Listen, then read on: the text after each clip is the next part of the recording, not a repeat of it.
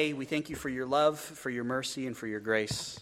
We thank you for this opportunity we have to think about your word, to think about the things that are found in your word. And we ask that as we look and as we study, your Spirit would be working in our hearts and causing us to be more like your Son, Jesus Christ.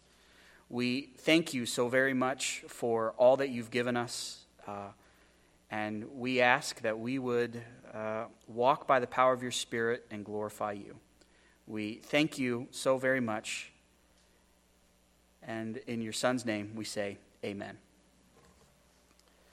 So on February 14th, around 9 o'clock, Ezra and I ran into Rite Aid. I'm not going to tell you why we ran into Rite Aid on February 14th. You can guess. It may rhyme with lard and handy, but no, we already had gotten Krista a gift for Valentine's Day.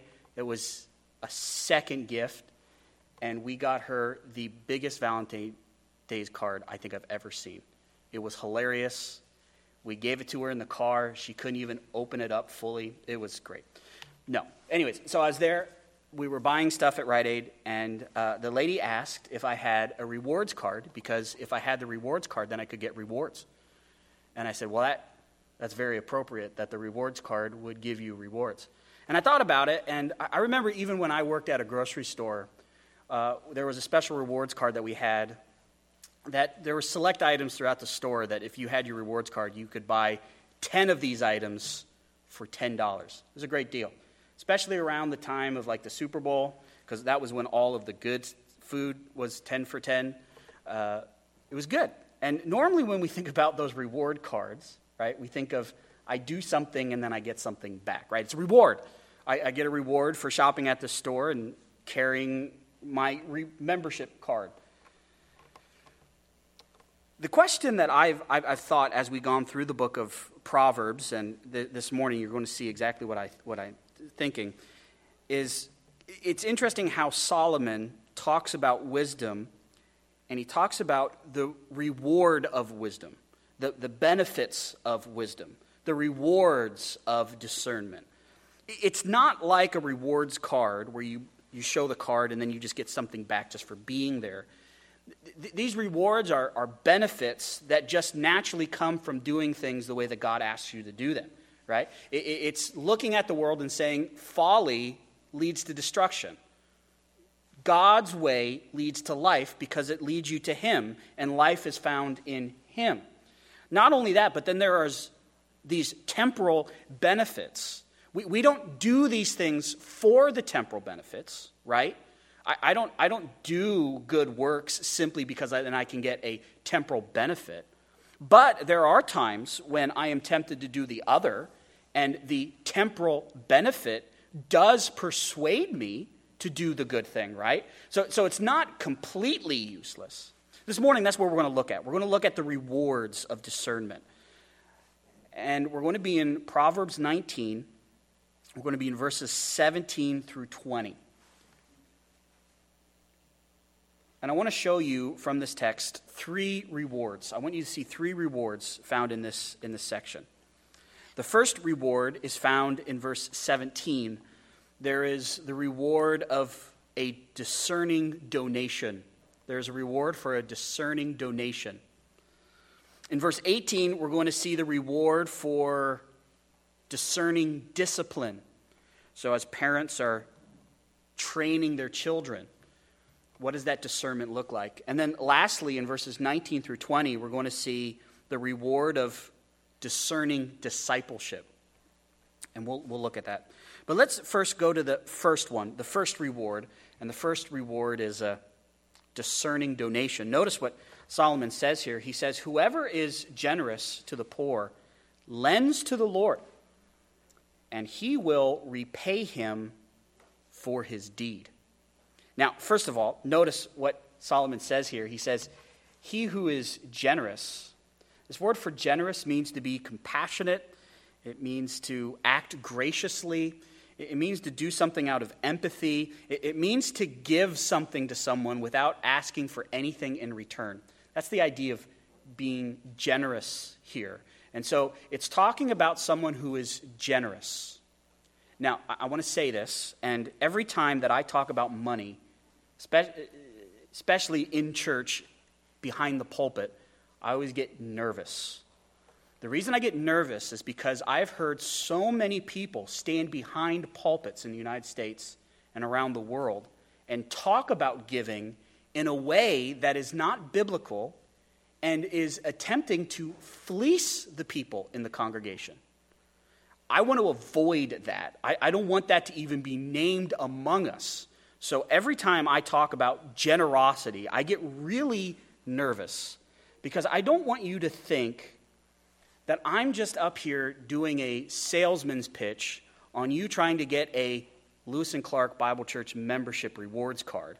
And we have some special deals for you this morning if you sign up. And if you give an extra 10%, hey, that's going to be good. I don't want you to get that. I don't want you to think that all we care about is people giving to the church.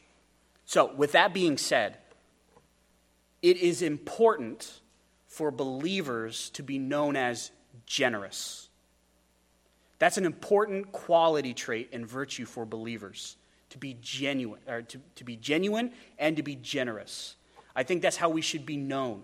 That's how the church has always been known, as a group of people who are very generous, giving to those who can't fend for themselves. This morning, as Greg and I were meeting as we prayed before the service, we talked about, man, didn't it used to be that if it was a hospital, it was started because of some Christian organization started a hospital to help those who couldn't help themselves? Or they started schools, public schools were started from churches and people saying it's important that people know how to read so that they can read God's word. So churches were very heavily invested in that for those who couldn't afford to go to private schools. There's always been this sense inside of the church of helping the less fortunate and helping them, not just because it's the nice thing to do, but because it's what happens when we get close to Jesus. Jesus is incredibly generous. He's incredibly generous to us in all things. Think about this morning, all of the things that God has given to you that you didn't even ask for, and he gives freely. You woke up and you were able to breathe air. You were able to get water. You were able to come here, right? All of those things are gifts, and Jesus is the embodiment of generosity. And as we get closer to Jesus and become more like Jesus, we also should be generous. Now, I will say this. We must remember discernment. Because sometimes we can be so overcome with a sense of empathy and compassion that we act foolishly and give away too much. So, we must always be discerning in our generosity. This is what I mean. I've known some people that they would give you the shirt off of their back in the middle of a snowstorm. That's a great quality to have, to know that somebody would give you something. But I also have known people that did give their jackets in the middle of a snowstorm to somebody who already had a jacket, and then they got cold. The idea is that we as Christians should give, yes, but never give to a point in where you impoverish yourself. God has given you resources for you to be a good steward. It is not being a good steward of your resources if you are not using them the way that God intended for you to use them responsibly to help yourself. Now, you should be generous and give, but do not give to the point where you become impoverished. If somebody tries to manipulate you and ask you to give to the point where you become impoverished, don't listen to them. That is not wisdom. God does not like that. Here's another thing that I think sometimes we do. Sometimes we give to people beyond what their need is. So it's good to be generous, but sometimes you can give too much, and that is not necessarily the best thing. Let me give you an example. Steve Saint wrote a book called The Great Omission, and he talked about that tribe of believers that his father worked in and his mother worked in and his friends worked in. And one of the things that happened was a lot of churches were so overcome with what happened to his parents, that they sent a lot of money to that tribe, and they sent a lot of missions trips down to that tribe, and they started just doing things. They didn't ask the people what they wanted or what they needed. They started building buildings. And nobody went inside the buildings. And when asked, why are you not going inside these beautiful buildings? They said, well, we didn't ask for it. We don't know what to do with it. And so the sense was, it was nice that they were generous. But sometimes you can just give too much to the point where it's rude, or you can cause people to be lazy, or it's just not the right thing. See, discernment is always acting the right way, at the right time, with the right attitude, with the right amount. So we should be generous. We should always lean being generous. But that doesn't mean that generosity always turns off the mind. It always considers all of Scripture, right? So whoever's generous, then notice the next part, to the poor. I imagine at the time when Solomon wrote this, it would probably have been easier to notice who were the really poor and really needy in society. I was thinking about today and how sometimes it's difficult to realize sometimes who are the really needy people and who are the people that are trying to scam you for money. This is why it always requires discernment. But let me say this. We should always be generous to those who need help, and we should always give in a sense that it's for the glory of God. If they need help, and we thought about it, we prayed about it, we feel like this is what the Lord wants us to do, we do it not out of compulsion, but voluntarily, and we do this for the glory of the Lord, right?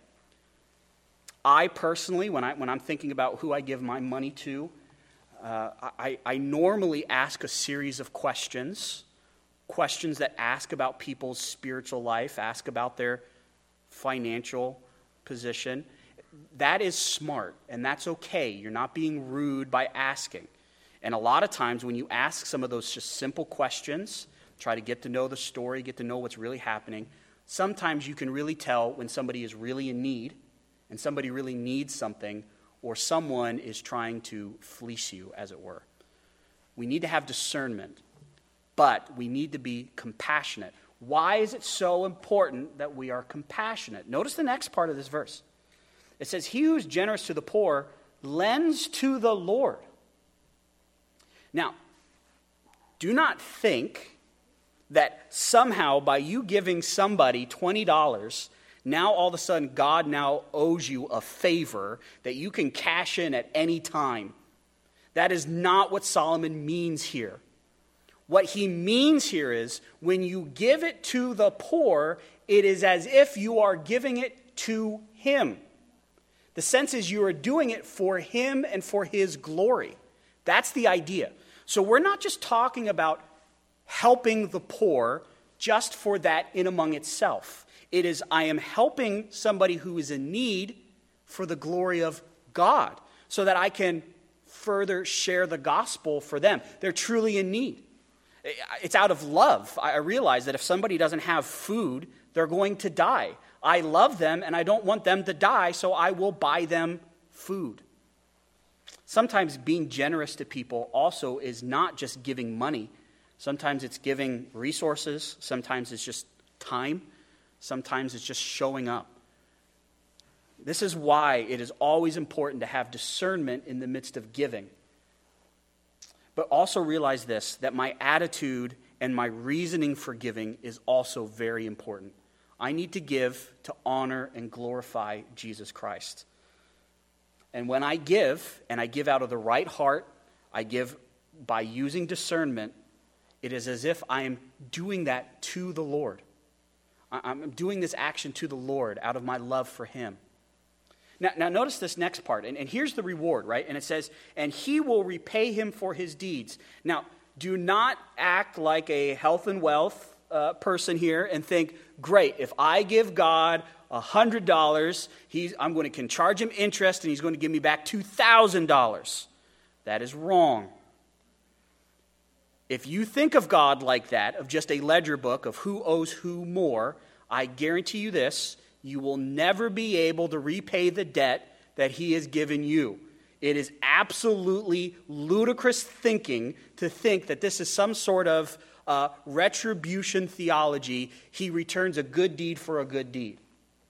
Rather, look at it like this. When you live for the Lord and you're generous with your time, you're generous with your money, you're generous with your resources, God will take care of you. That's the sense of this verse. It's not that he's going to give you a check. He might, but he might not. He will take care of you. Sometimes when you're generous, it can be very scary. I don't know what's going to happen after I give this money. This second part of the verse should calm your heart, saying, the Lord's going to take care of me. I'm going to be generous. I'm going to give to people who are in need. I don't need to keep all of my money. I can't take it with me anyways. I'm going to be generous. The Lord's given me these resources to use for his honor and his glory. And guess what? He will take care of me. He is the rewarder of those who follow him. It is always a good decision to follow the Lord. So what is the reward of a discerning donation? The reward is this: God will take care of you. I don't know how that will look like. I don't know what that'll look like. I don't know all the stuff that will happen with that. But I do know this: he will take care of you. And even if it appears that he's not going to take care of you, and he may allow you to suffer something pretty serious and terrible and dangerous, that doesn't mean that he's still not taking care of you. If you're a believer in the Lord Jesus Christ, you still get to go to heaven, which is a pretty big consolation prize if you're asking me. That's an incredible thing. He takes care of us for his name's sake. And sometimes we have to experience some discomfort. I had an opportunity to talk to those believers in India. We've been praying for them, this group of believers who, they came to know the Lord. The village says, nope, you can't live here if you're going to follow Jesus. And they said, fine, we won't live here. So they live in the jungle. And Pastor Bahit doesn't live near them, so he traveled to go see them. He asked me, what kind of things do I say to them? And I said the same thing I just said to you. The Lord will always take care of you. It's always better to follow the Lord. And even if it looks like this could be the end of your life, it's always better to follow the Lord, because he will, if you're a believer in the Lord Jesus Christ, end up in heaven. What's the worst they can do to you? Send you to heaven? It's always better to follow the Lord. It's always better to be generous. It's always better to be loving, to love your neighbor as you would want to be loved. It's always better to love God with all of your heart, with all your soul, and all your mind, and all your strength. Now, that's the first reward. Notice the second reward in verse 19. Notice what it says. Verse 18 of Proverbs 19. It says, discipline your son, for there is hope, and do not set your heart to put him to death. That's an interesting second part of the verse, isn't it? But let's first talk about the first part, right? Discipline your son, for there is hope. This word for discipline means to admonish, to correct. It involves teaching someone what is right and what is wrong. It has the idea of shaping someone's character and then by result their behavior, right? So it deals more with the character of a person than it necessarily does about the behavior. And so as I think about this discipline of parents and children, and I think about what this looks like, I think it's vitally important that as the parent is teaching the child what is right and what is wrong, it must start from God's word. It must be what is right and what is wrong from God's point of view. That has to be number one. This is what's right, this is what's wrong. The parent then should be able to then express the standards of the house. This is what's right, this is what's wrong. And they have to remain consistent on that. I also would say this, that the discipline would seem that any time the child violates the house rules, namely that they break God's commands. Let me give you an example. God clearly says it's wrong to steal. That should be a house rule. Doesn't matter. Doesn't matter what it looks like. Doesn't matter what form it takes. It is always wrong to steal. Doesn't matter who does it. There's always a punishment for somebody who steals. One kid steals another kid's toy. There's this expression. That is wrong. You then explain why it's wrong. God says you shouldn't steal. That's another person's property. That's not yours. God allows them to have it. You're not allowed to take what belongs to somebody else. You're not in that place. You need to then have an appropriate discipline for that child. And in that situation, there needs to be this opportunity for them to make amends with God and the party offended. And then there needs to be a statement of, I forgive you, and it's done. We move on. Right? That's what a discipline looks like. It's training, it's correcting, it gives them a healthy sense of, okay, this is right, this is wrong, but then it also gives them the sense of forgiveness and the importance of forgiveness and being forgiving. It shows the importance of repentance. It shows the importance of once something is done, it's done. Don't bring it up again. Let me give you another example. In a house, the thing that should be celebrated the most is when people love the Lord and they do actions that are in conjunction with loving the Lord. And parents should celebrate that above all other achievements. It's a shame that I've heard many parents, not necessarily here, but I've heard many parents celebrate so many other things and kind of downplay loving the Lord. As if loving the Lord is a secondary thing that you can do on your own time. The other thing is celebrated. This is celebrated. This is celebrated. And they're not bad things that are celebrated, but compared to loving the Lord, there's no comparison in my mind. So there needs to be this celebration. Now, why? Why is it important for us to have discernment as we're disciplining our kids, making sure that we're following biblical standards, that we're trying to break the sin of the child without breaking the heart of the child, right? As we're disciplining our children and as grandparents are praying for those kids and as, if you don't have kids, praying for those families that do have kids because it is difficult to discipline children. Why should we continue to do this as a church? Because notice the next statement. There is hope. Hope for what? Hope from who? The only hope I know comes from God. And the hope is that as I'm consistently disciplining my children, and as the other parents in this room are disciplining their children, and as your children are disciplining your grandchildren, the only hope that we have is that as we show them God's word, teach them God's word, that God would change the child's heart. That's the hope. The hope is God can always change a person's heart. If I do things biblically, expose them to Jesus Christ, expose them to the Word, teach them biblical principles, the hope is that the Lord will use that in that child's life.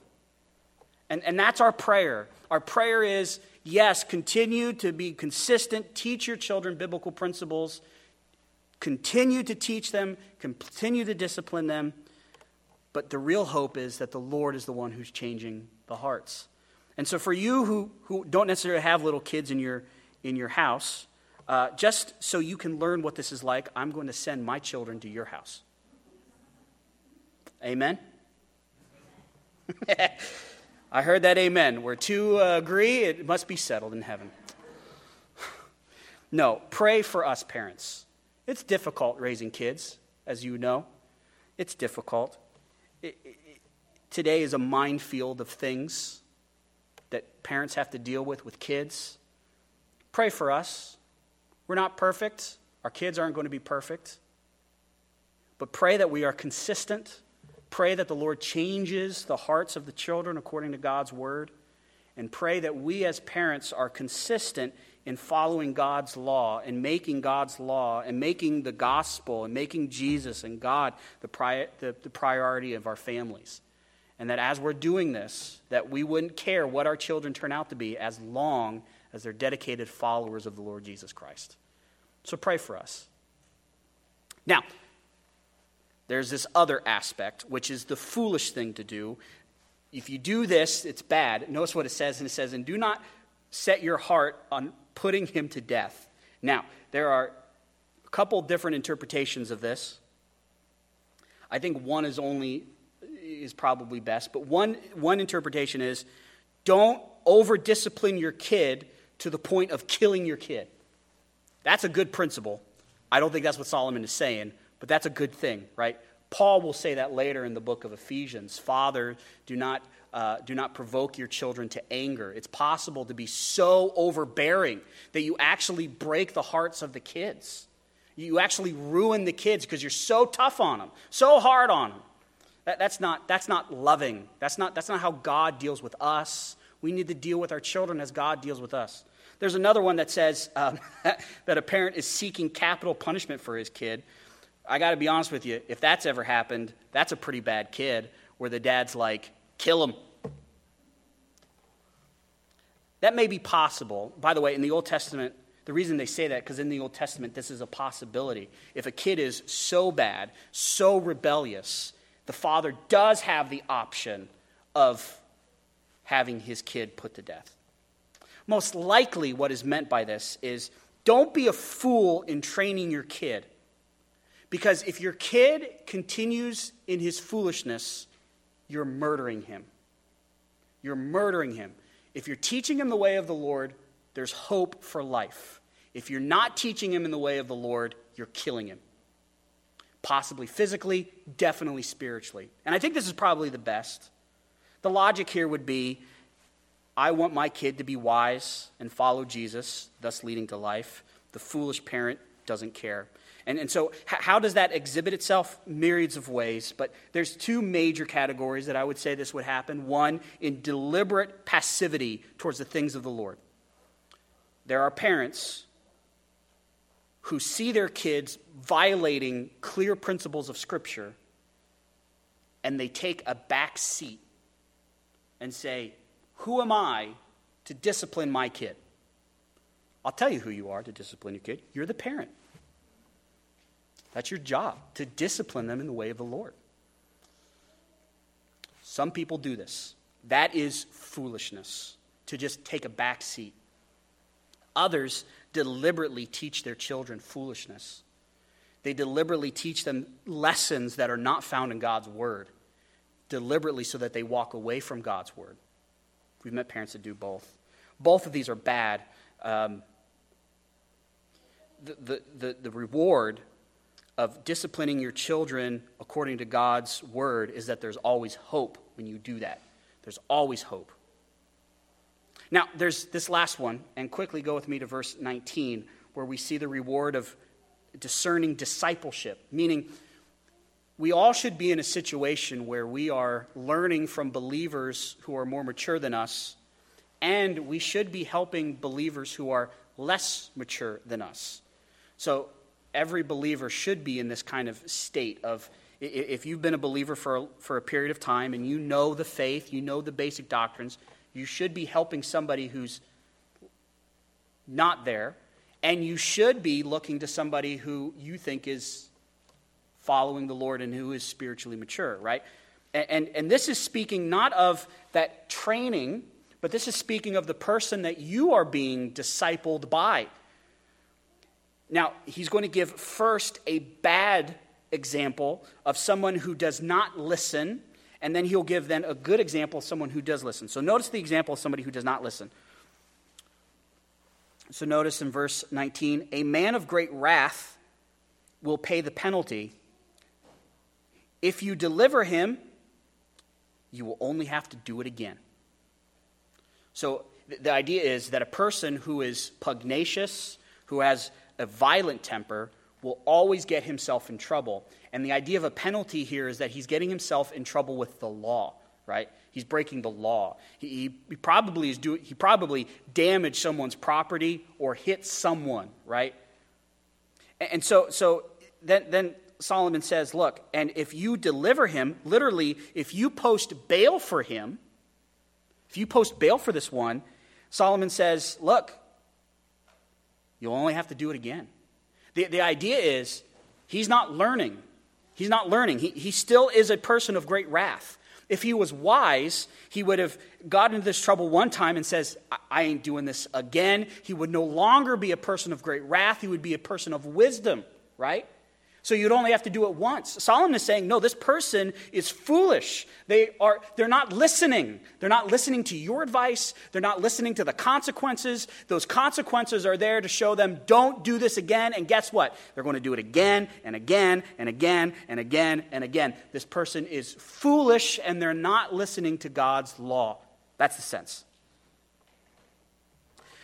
You could almost add, but you, right, and for the next verse, in verse 20, he says, listen to advice, accept instruction, that you may gain wisdom in the future.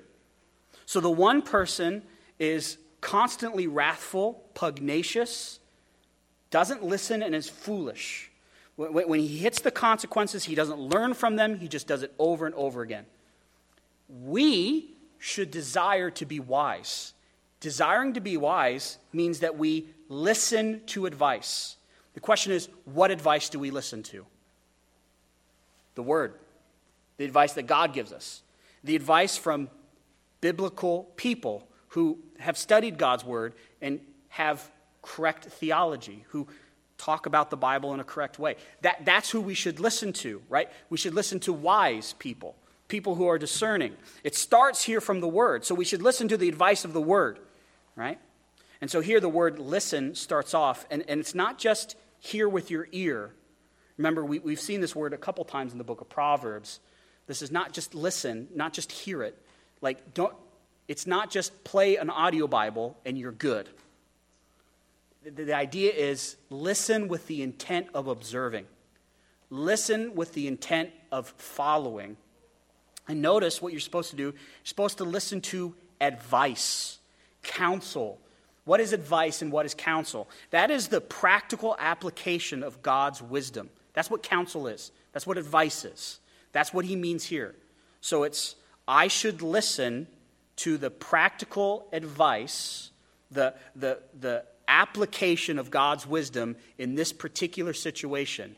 When I go to people and say, what do you think? And they give me biblical advice, I should listen to that. When God gives me biblical advice from his word as I'm studying it, I should listen, right? I should be quick to listen. Listen to the sense of that I want to obey it. And then notice the next word, and accept instruction. This word accept, oh man, it means to approve. It means apply to oneself. It means to take and to own. So I'm listening with the intent of how do I do this? That's number one. Then I take the wisdom. I say, this applies to my life, and I take that instruction, and I claim it like my own. This is a sense of conviction. And I'm listening to instruction. I'm listening to the times where the Lord rebukes me of my sin, and he corrects me and trains me in righteousness. Notice the reward when one does this. It says that you may gain wisdom in the future. The idea is that if you listen to God's word, you take it to heart, you build it in part of your life, it becomes part of your convictions, you receive it, the only consequence will be wisdom and discernment. So what's the reward of listening to advice? Discernment. Having the discernment to listening to discerning advice will lead to further discernment, will lead to the way of living in a way that's pleasing to the Lord Jesus Christ. Those are the rewards. The reward is when I give, I'm serving the Lord, right? When I discipline my children, there's hope in the Lord. When I'm discipled, I'm gaining wisdom from the Lord so that I can be wise and I can live in a way that's pleasing to the Lord. As I said in the beginning, I think a lot of Christians have a really bad idea of the sense of reward in their life. And I think a lot of Christians do a lot of things that they do not because they love Jesus, but because they're going to get something from it. I don't know if you've ever heard anybody joke. I've probably made this joke a couple times, where somebody did something and I said, hey, I was supposed to do that. Don't go stealing my crown. Have you ever heard anybody say that? Don't go stealing my crown. We joke when we say that. But there's some people who actually believe that type of stuff, that type of theology. I do the things for the perks. I don't think that's what Solomon is saying. I don't think that's the right motivation. I do it because I get good things. We do what we do because first, Jesus came and died on the cross for our sins, was buried, rose again on the third day. The Spirit worked on our heart to believe that message. As the Spirit's inside of us, he's making us more like Christ. And with that, the overarching principle is I'm loving God. I love God. I do this out of love for him. That's why I'm doing this. I can't help but think that's kind of Solomon's motivation here. I do these things not because of the perks, but because I love God. By consequence, though, these things do bring about perks, rewards. Awesome. Amen. Isn't that great that there's also rewards along with this? And as I said in the beginning, I don't think that that we should take this lightly, because there are times where I want to do something that's foolish, right? My flesh wants to do something that's foolish. And I remember some of these perks that we've learned in Proverbs, and I go, you know what? It's just not worth it. It's just not worth it. Look at the devastation of this and look at the reward of this. And the Lord uses those things in the midst of temptation. I'm not doing it for the perk, but the perk helps me in the midst of the temptation. And so my advice would be, love the Lord. Show discernment in these areas. We should be known as people who are very generous. And I hope we are. I consider this church very generous. And I hope that's how we're seen. And we should continue to be more generous with discernment. We should continue to show discipline or show discernment in disciplining our children. Hopefully that's something that we're known for as well. There's always room to grow. Hopefully we are showing that we were listening to people who are teaching us. We're listening to God's word, and we're listening to the advice of God's word, and that we're each day showing more and more wisdom. That's the advice. Show discernment and act in those ways. See the discernment. Rely upon God's word and the power of his Spirit. At this time, I'm going to